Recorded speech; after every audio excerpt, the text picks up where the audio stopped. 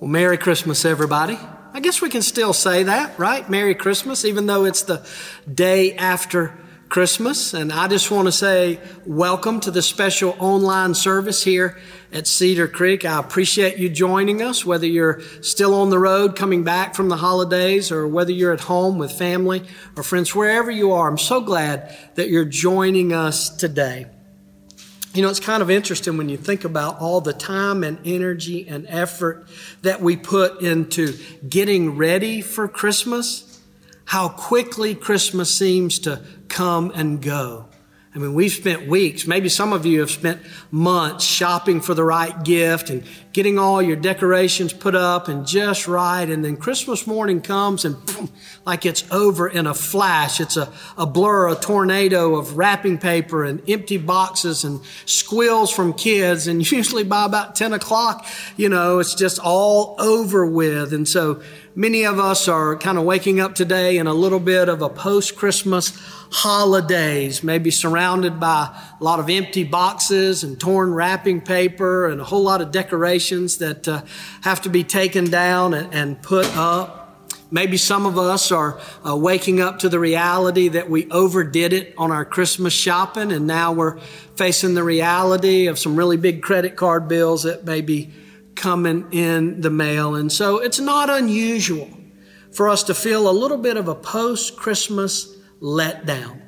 Maybe that's where you are today. You were so excited about Christmas, but now that it's over, you're feeling let down. Or maybe you're a little let down today because it didn't go. Your Christmas didn't go exactly the way you've planned it. Or maybe you're just feeling a little overwhelmed as you've got to go back to work and back to school and back to the real life after Christmas. Or maybe some of you are feeling a little bit of relief that Christmas is over. You weren't really looking forward to it because of a loss or something you've been through. And you're kind of relieved because now it's finally over. But listen, whatever you're feeling today, I believe God has a message of hope and help for every one of us. Because just because Christmas is over doesn't mean that our celebration of Jesus' birth has to be over. You know, in fact, we often forget that the Christmas story in the Bible doesn't end with the birth of Jesus. It's not all about this one silent night. You know, in the days after that first Christmas, Mary and Joseph don't pack up and head back to their hometown of Nazareth to start a new life as a family with their new baby. In fact, they stay in the town of Bethlehem. In fact, they're there for months, somewhere between 18 and 24 months. Now, yes, they leave the stable and they move into a home and begin their new life in Bethlehem. It's at that house where the wise men show up in the Christmas story. And Matthew describes Jesus not as the baby Jesus, but now he is a young child. You know, when you look at most of our nativity scenes or you go to a Christmas pageant, they kind of all give the impression that all of these things took place in that one night. You know, Jesus is born and the shepherds come and see him and they go and tell everybody. And then right after the shepherds leave, you know, the wise men show up with their gifts. But that's not how any of this went. In reality, the Christmas story takes place over several months. And we read this aftermath of the birth of Jesus story in Matthew chapter 2. Here's basically what happens. Sometime between about 18 and 24 months after Jesus' birth, a group of wise men, magi the Bible calls them, they show up in Jerusalem looking for this newborn king. See, they had seen a special star in the night sky, and they recognized that this star represented and marked the birth of a new king. And so they wanted to come and welcome this new king and bring gifts. And so they began to travel from the east, and it took them a long time to get there. But now they finally arrive in Judea. And of course, they go straight to the capital city of Jerusalem, and they go to the palace where King Herod lives, because if a new king has been born, you would think that king would have been born in a palace. And so they show up and they tell King Herod about the star and that they have come to worship and to give gifts to this newborn king. And this news freaks Herod out. I mean, it makes sense. If you are the current king, the last thing you want to hear about is a new king, especially if that king is not your son or not from your lineage. But Herod plays it cool. He calls in a group of Jewish religious scholars and he asks them, where did the prophets say this new king, this King of Kings is going to be born? And so the religious scholars tell Herod that the prophets predicted that the Messiah king would be born in the little town of Bethlehem, about 2 miles from the capital of Jerusalem. So Herod goes back and he tells these wise men, he says, yes, you need to go to Bethlehem because that's where this new king is going to be. And by the way, guys, once you find where this new king and his family are living, come back and tell me so that I can go and worship him as well. Now, of course, Herod has no intention of worshiping Jesus, the newborn king. He wants to destroy this threat to his kingdom and his way of life. And so now the wise men leave Jerusalem. They travel to Bethlehem, and somehow, we don't know how, but they find Mary and Joseph and now the child Jesus living in a house in Bethlehem. And they offer their gifts of gold and frankincense and myrrh, and they worship him. And as they're getting ready to head back to Jerusalem to let Herod know where this new child king is living, God warns them in a dream through an angel. He tells them, don't go back through Jerusalem. Don't go back to Herod. And so the wise men go back home a different route. And that's where we pick up the story in Matthew chapter 2, beginning with verse 13. Matthew says, when they had gone, when the wise men had left, an angel of the Lord appeared to Joseph in a dream. Get up, he said, and take the child and his mother and escape to Egypt. Stay there until I tell you, for Herod is going to search for the child to kill him. I mean, think about that. You're just a few months into settling into your new life in Bethlehem, and you're trying to figure out how to raise God in the flesh. And then all of a sudden now you got to pack up and you got to head out to this strange land all the way down in North Africa in Egypt.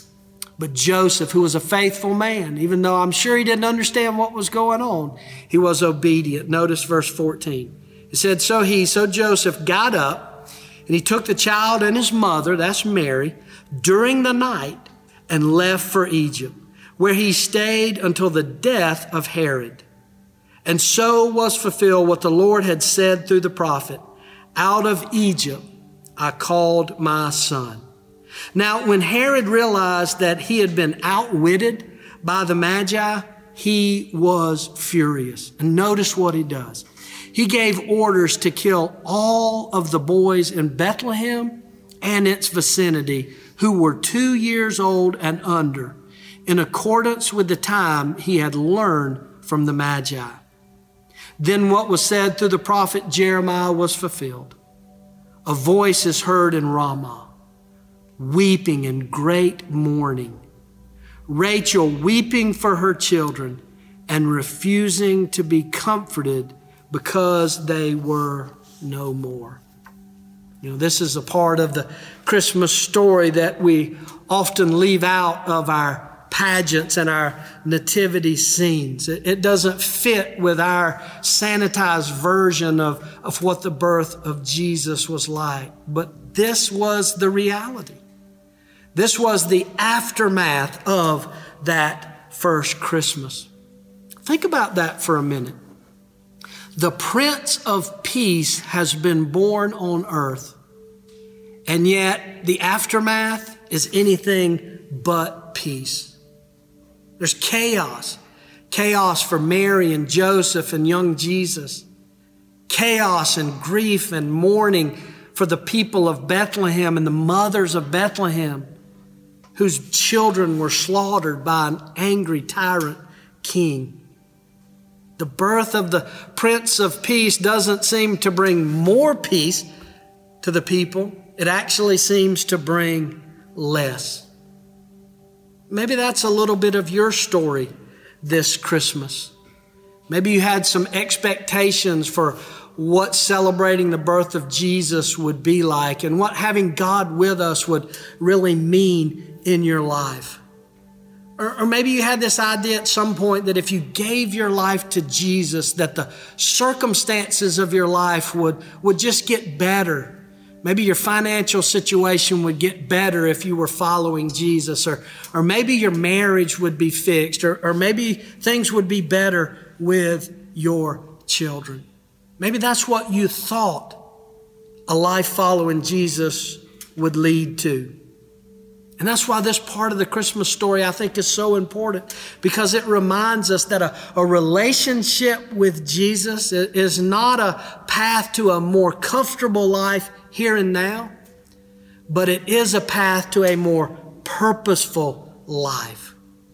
That the peace and joy that the birth of Jesus brings to us is not a surfacey peace or joy that's tied to the up and down circumstances of our lives. It is an inner peace that passes all human understanding. I think that's maybe what Jesus was talking about 30 years later when he would say to his disciples before he was to leave them, "Peace I give you. My peace I leave with you. Not as the world gives." Not the kind of peace that you can find in this world and the circumstances of this world, but a deep, settled confidence that comes from knowing and trusting that God has a plan and a purpose for your life, that you were created on purpose for a purpose, and that everything you go through, the good days and bad days, the joyous circumstances and the painful struggles, that God works and moves in all of those to bring apart his greater purpose, his kingdom now on earth. And the peace and joy we can have from getting to be a part of that. I don't know the chaos you're going to face in the aftermath of Christmas this year. I know there was a lot of chaos in the aftermath of that first Christmas. But I also know that the same God who moved and worked in that chaos in Bethlehem is still working and moving in your life and your circumstances today. Another cool aspect of this aftermath of Christmas story is God's provision. It's amazing how God provides for Mary and Joseph and the young child Jesus in their flight to Egypt. I mean, think about this. The wise men show up months after Jesus is born, and they show up with some interesting gifts: gold, frankincense, and myrrh. Seems like strange gifts to give to a young child, and yet no sooner do the wise men leave behind their gifts when Joseph is told he's got to pack up his family and flee to Egypt. And they've got nothing, right? These are very poor people, and they're going to a place they've never been before, where they're not going to have any family or any kind of support. And yet here they sit with gold and frankincense and myrrh. Now, I don't know how they use those gifts, but I do know this: gold would have been a great thing to have when you're on the run and having to flee to a foreign country. And as I think about that, I think about God's provision in our lives. And sometimes they come in ways that we could never even have imagined. I mean, I don't know what circumstances you're dealing with now or what struggles you're going to have in this new year, but I do know this: that in Jesus you can find real peace. And I also know that whatever you go through, God will provide all that you need. The Bible says that God promises to meet all of our needs according to his riches in glory. He has more than enough to get us through whatever we're going through. And he has promised to give that to us as we lean into him, as we depend on him.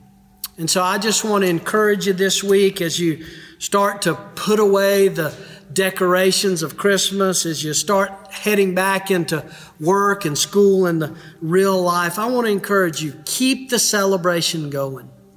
Keep on celebrating Jesus' birth and what his birth means and the difference it makes in our lives.